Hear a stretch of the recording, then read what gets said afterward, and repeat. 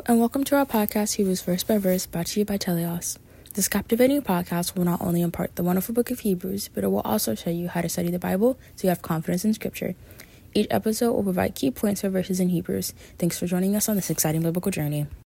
Hi, I'm William Stewart. Welcome back to our verse by verse study on the book of Hebrews. I'm glad you're here.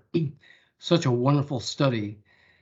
It's such a deep book describing our Savior and the details of God's plan regarding him to bring us salvation. If you understand this book, you will understand so much about who our wonderful Savior is. We're at the end of chapter 1, and it's the first of the comparisons of the author of Christ to other aspects of the Jewish religion. So if you've seen the prior videos, you understand that the Hebrews here were probably Christian for the most part, and yet they were tempted to return to the prior elements of the law after their salvation by grace.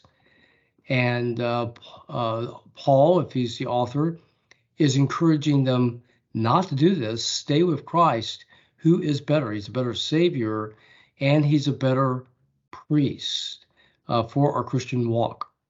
So in verses 13 and 14 today, this is ending the major section, comparing Christ to the angels using mostly Old Testament quotes. He does so again in 13 using a major quote from Psalm 110:1.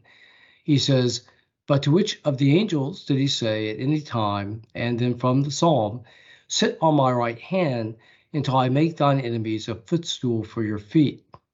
So the psalm, this is a quote from the psalm, basically foreseeing that the ascended Christ will sit down at the right hand of God the Father, as it indicates in Colossians 3:1, Hebrews 10:14, inferring Hebrews 8:1, the end of Colossians, end of Ephesians 1, that the ascended Christ sits down, indicating his work as Savior is finished.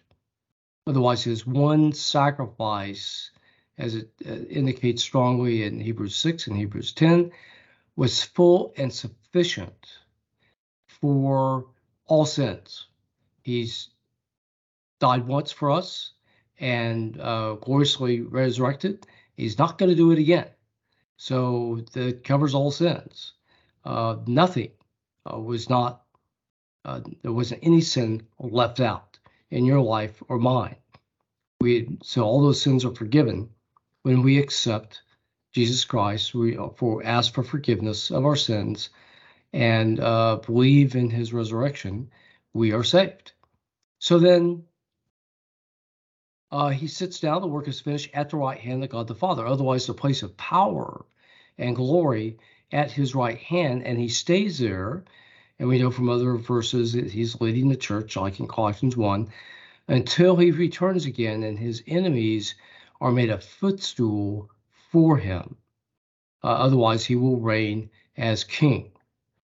So this is a glorious prophecy, and indicates, compared to angels, angels are not at God's right hand. They do not have ascended in glory, sit at his right hand. Their enemies will not be under their feet. He will not reign as king. Verse 14, finishing the chapter, "Are they," this is back to the angels, "not all ministering spirits set forth to minister for them who shall be heirs of salvation?" Heirs of salvation, of course, are Christians. Now, interesting, this is an interesting verse because it's really the only verse that I know in the epistles that tells us that the angels minister to us. And how they do it is not really specifically known, but there's important information here. So one is that the ministering spirits are, when they do this, the word here is, in the original Greek, is where we get the word liturgy. It infers service to God or a spiritual service. specifically. So how they're ministering to us is work and actions that are to God on at his orders, so to speak, on our behalf, sent forth to minister. Then the second word is diakonos, or where we get the word deacon. Otherwise, any service, secular or spiritual. So these angels are ministering to us by the command of God. So it's a service, a liturgical service to God, but whatever it might be is what God wants, and it may not be spiritual per se. Maybe other help. We don't know. It's not clear. We know angels generally are messengers from God to earth for information, particularly in the Old Testament, that he wanted given. And the angels also helped Christ during his time on earth. On the other hand, the major help that we have in our Christian life is not from angels.